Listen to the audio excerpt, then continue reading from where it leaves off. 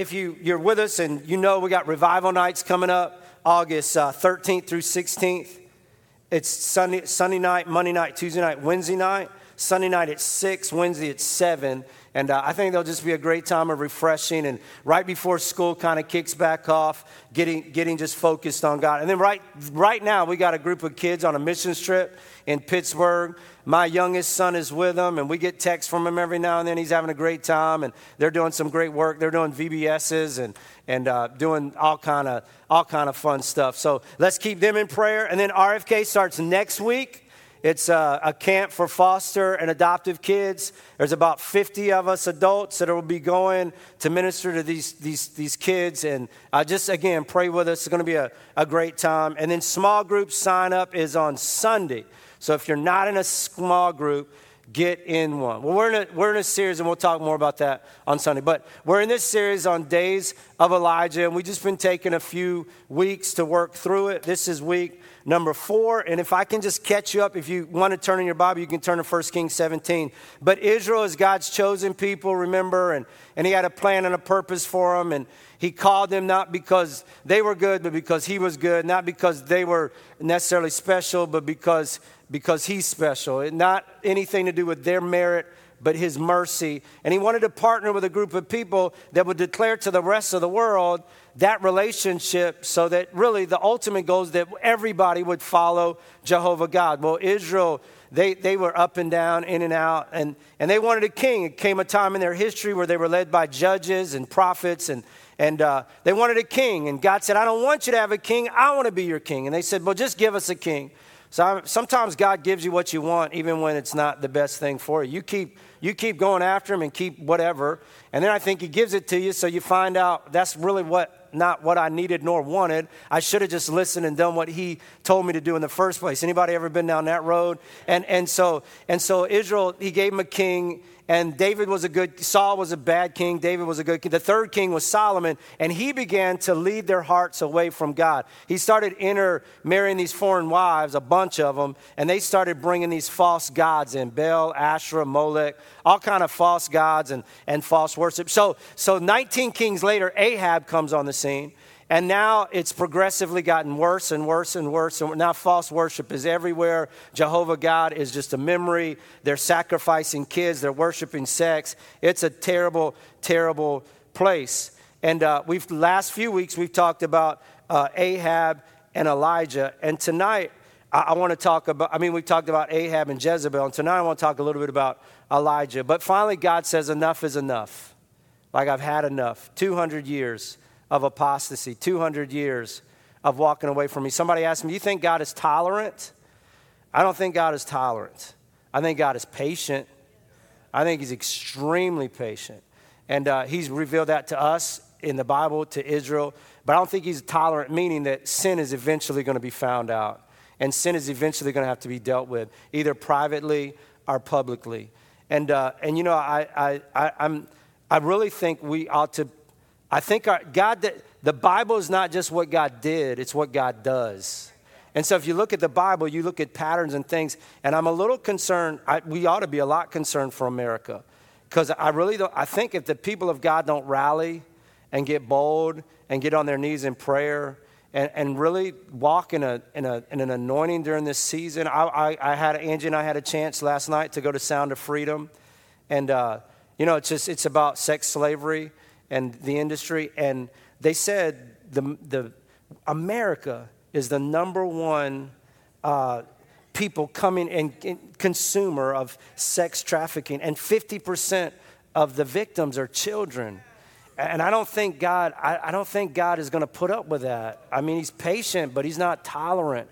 And if we don't come to a place where things start changing, I'm worried for my nation. I do believe that God, he sent revival, he sent fire, and I'm getting off, but he sent fire to Israel, and I'm believing God to send fire to America. But anyway, here we go. So let's talk about Elijah in 1 Kings 17. Now Elijah, he kind of comes out of nowhere. He kind of comes out of a place where nobody even really knows him. His name means, let me tell you what his name means, and I need to look at it so I get it right. The Lord is my God. Or my God is Jehovah. And so all we know about Elijah is he's a Tishbite. He's from Tishbe in Gilead. The New Testament says that he wore camel skin, so he's a hairy dude. He's kind of like Chewbacca, I guess, big, hairy guy. And he comes on the scene, and he says, as the Lord, the God of Israel. But I just want you to know, the Lord wasn't the God of Israel during this time. They'd rejected him. They'd forfeited him. They'd walked away from him. But Elijah's bringing up the past. Hey, guys, remember this covenant God made with Israel, and whom I serve. There will be neither dew nor rain in the next few years except at my word. So Chewbacca comes on the scene. Nobody really knows him. Big, hairy dude. And he says there's not going to be any rain or any dew for 3 years. And I'm sure they're laughing at him. Who is this nut job? Why would he even say that? But listen, if there's no rain, there's no grain. If there's no grain, there's no food. And if there's no food, there's no life. So they're an agriculture consumer. So it's all about what the ground produces. It would kind of be like in our world, you can't get gas at Wawa, you can't get your money out the bank, no electricity at home. Life as you knew it, with no rain for 3 years, it just ended. Unemployment would reach epic proportions. People will be starving. It'd be another great depression. And so again, I don't think God is tolerant, but I do think he's patient. But enough is enough, Israel, and you're gonna have to deal with what you're doing. So courageous Elijah, spirit-filled Elijah, prophesied no rain. In verse 18, he's going to have an encounter with Ahab, and he's going to conquer the prophets of Baal. We'll talk about that on Sunday, and it's going to be an incredible time. But before he does that, we got to go to chapter 17, which we're going to study tonight. So no rain. So the word of the Lord came to Elijah.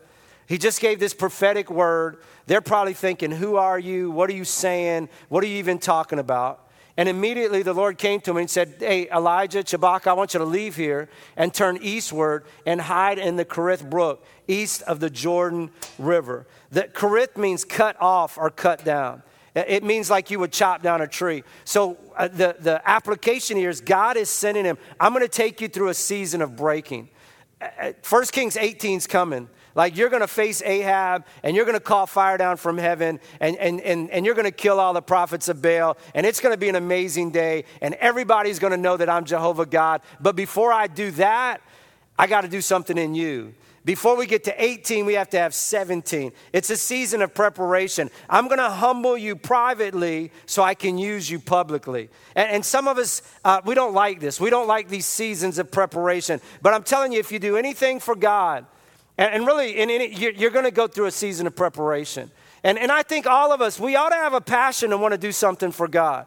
Now, everybody's not going to call fire down from heaven, and not everybody's, we can't do everything, but we ought to want to do something. Like we ought to want to use our spiritual gift and our passion and our abilities and our experience and our personality. We ought to yield that to God and say, God, I want you to use me. I want you to use me to make a difference in my world. I might not be able to change the world, but I can change my world with your help and with your strength. And I think if we're not living with that kind of mentality, we're missing out on a lot of what God wants to do for us. Like your job is not just a job. Your job is a mission field. Your neighborhood is not just somewhere you live. The Bible says that Jesus moved into the neighborhood in John chapter 1 in the Message version. We're put strategically in places to make a difference. And we ought to be asking the Lord consistently, God, how do you want to use me and what do you want to do through me?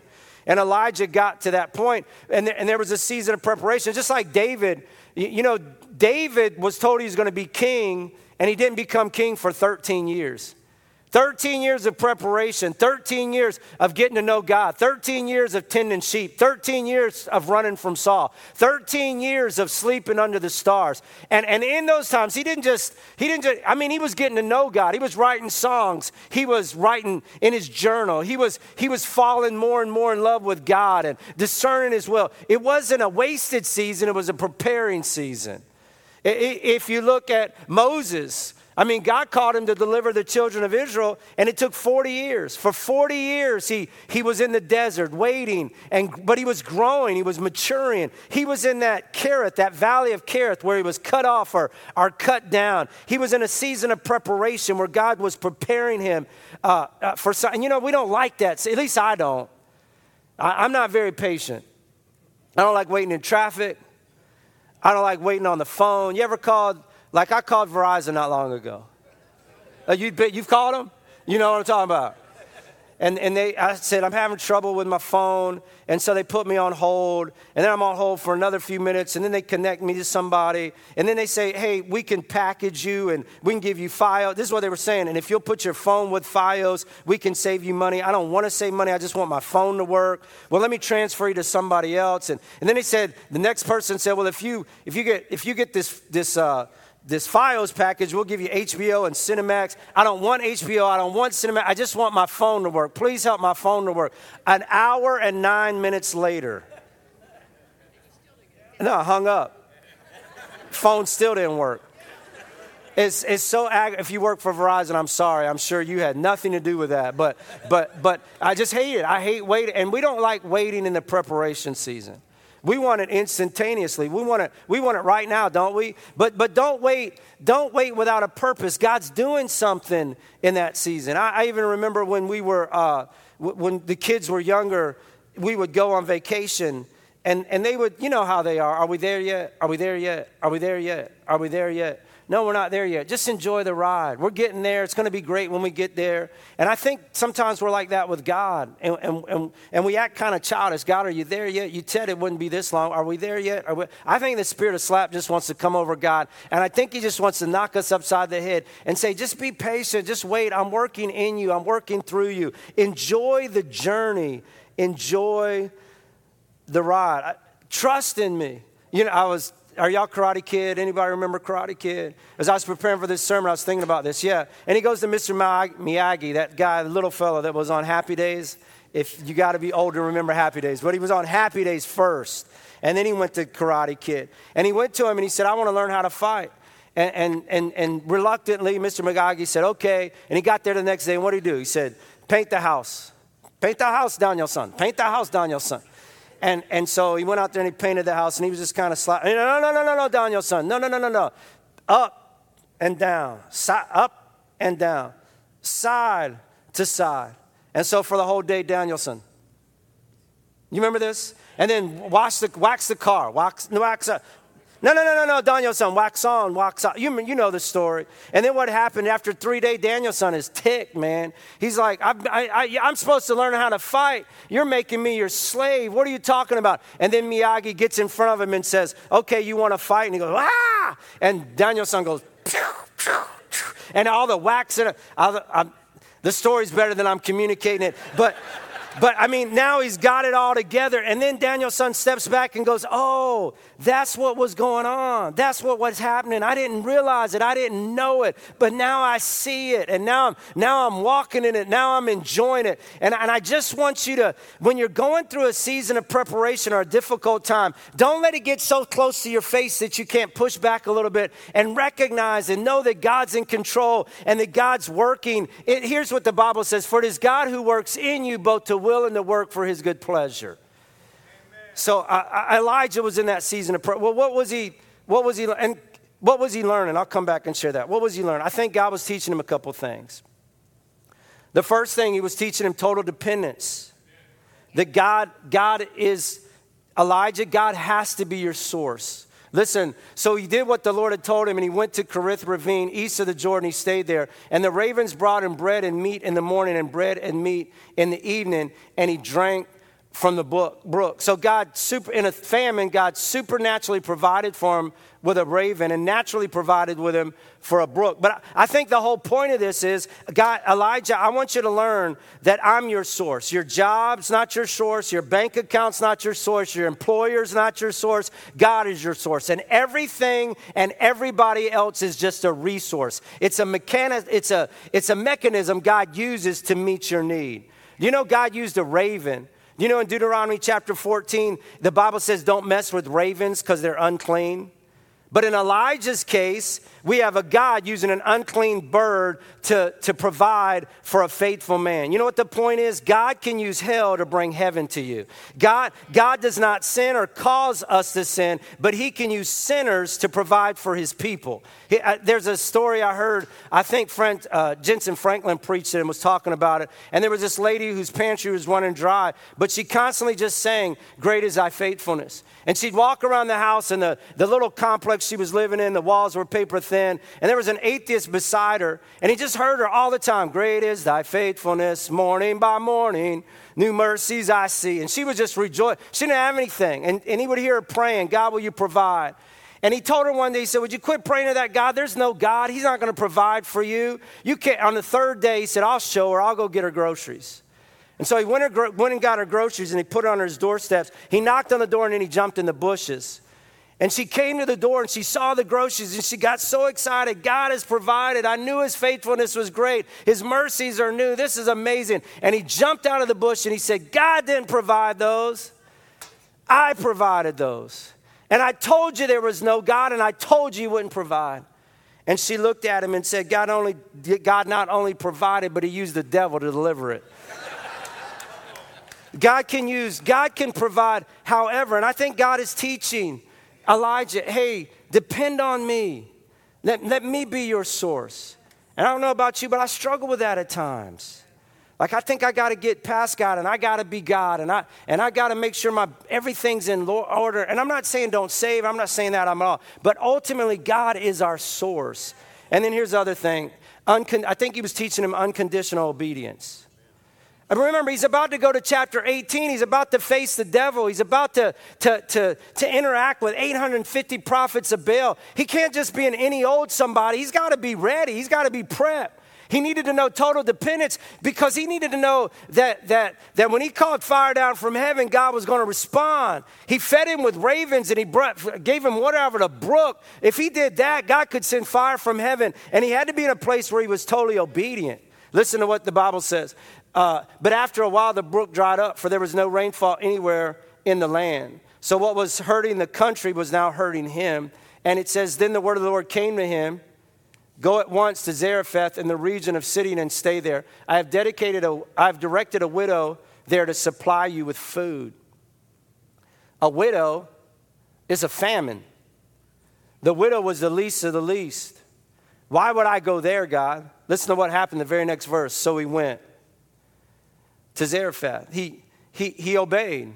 I mean, it makes sense. And when he came to the town gate, a widow was there gathering sticks, and he called her and asked, would you bring me a little water in a jar so I may have a drink? People that do things for God have learned to unconditionally obey God. Listen to what the word says. How can you call me Lord, Lord, if you don't do what I say? Obedience is a big deal. Like, Dwayne, it matters if you obey or not. If you love me, you'll keep my commands. And here's make sure we got the comma in the right place. If you love me, you're going to keep, not if you keep my commands, then you love me. No, if you really love God, look where the comma is and look how it's spelled out. If you really love me, the result of that will be you'll want to keep my commands. If you trust me and you're following me and you're dependent on me and you have a walk with me, then there's naturally going to be a byproduct that you'll want to keep my commands. We know if we come to know him, if we come to church, well, that's one of his commands, forsake not the gathering of yourselves. But if we obey his commands, the man who says, I know him, but does not do what he has commanded is a liar, and the truth is not in him. Listen, let me give you one more. Do not merely listen to the word, James says, so you deceive yourself, but do what it says. You know, if there wasn't a chapter 17, there would have never been a chapter 18 in 1 Kings. You look at Abraham. Can I just give you some examples? God told Abraham, hey, Abraham, I want you to sacrifice your son. That's crazy to Abraham. What do you mean? It didn't make sense to him. It did. But you know what the Bible says? The very next morning, he packed up all his stuff and he headed to the mountain to sacrifice his son. And it was just a test. When he was coming down out of that mountain, God provided. But he said, now I know that you fear God. If Abraham wouldn't have obeyed, there'd been no nation. I look at Noah, and God said, Noah, build an ark. And Noah said, what? Build an ark? It's never rained before then. There was no large body of water. And this ark was massive. It would be like this. Hey, Stan, build a ganook. It's going to jam. You say, what does that mean? I don't know what it means. Neither did Noah. Build an ark, it's going to rain. Build a ganook, it's going to jam. Who knows what that means? It makes no sense. But he said, nevertheless, Lord, at your word, I'll obey you. And for 100 years, he built that boat. As people mocked him and laughed at him and made fun of him. And the boat preserved his family. Out of obedience, preserved. I mean, we could go on and on with Peter. Just got done fishing. He had all his nets lined up. He was washing them. They were wore out and weary. They'd not caught a thing. And these guys were professional fishermen. And Jesus comes on the scene and says, hey, get back in the boat and throw your net on the other side. And Peter could have said, are you kidding me? Jesus, you're a carpenter. We're fishermen. What do you know about fishing? But you know, he obeyed.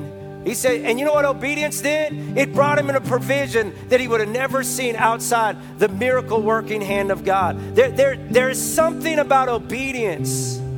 Jesus, even when God said, Jesus, give your life, and he was in the garden and he said, I don't want to do this. Like, this is going to be hard. Like, if there's any way this cup can pass from me, let it be. But then he declared, nevertheless, Lord, not my will, but thy will be done. If there's no sacrifice, there's no salvation. If Jesus didn't give his life, we couldn't have life. It was all about obedience. When it comes to Elijah, again, I've said this multiple times, he's about to square off with 850 prophets of Baal. He'll stand toe-to-toe with the devil and beat the cheese out of him. But he'll have to depend on the Lord to send the fire. He's going to have to be completely obedient to the voice of God. If there's no 1 Kings 17, the preparation period, there's no 1 Kings 18, the declaration period. Where Elijah stood before the people and declared and demonstrated that there is no God like Jehovah God. So here, let me wrap it up.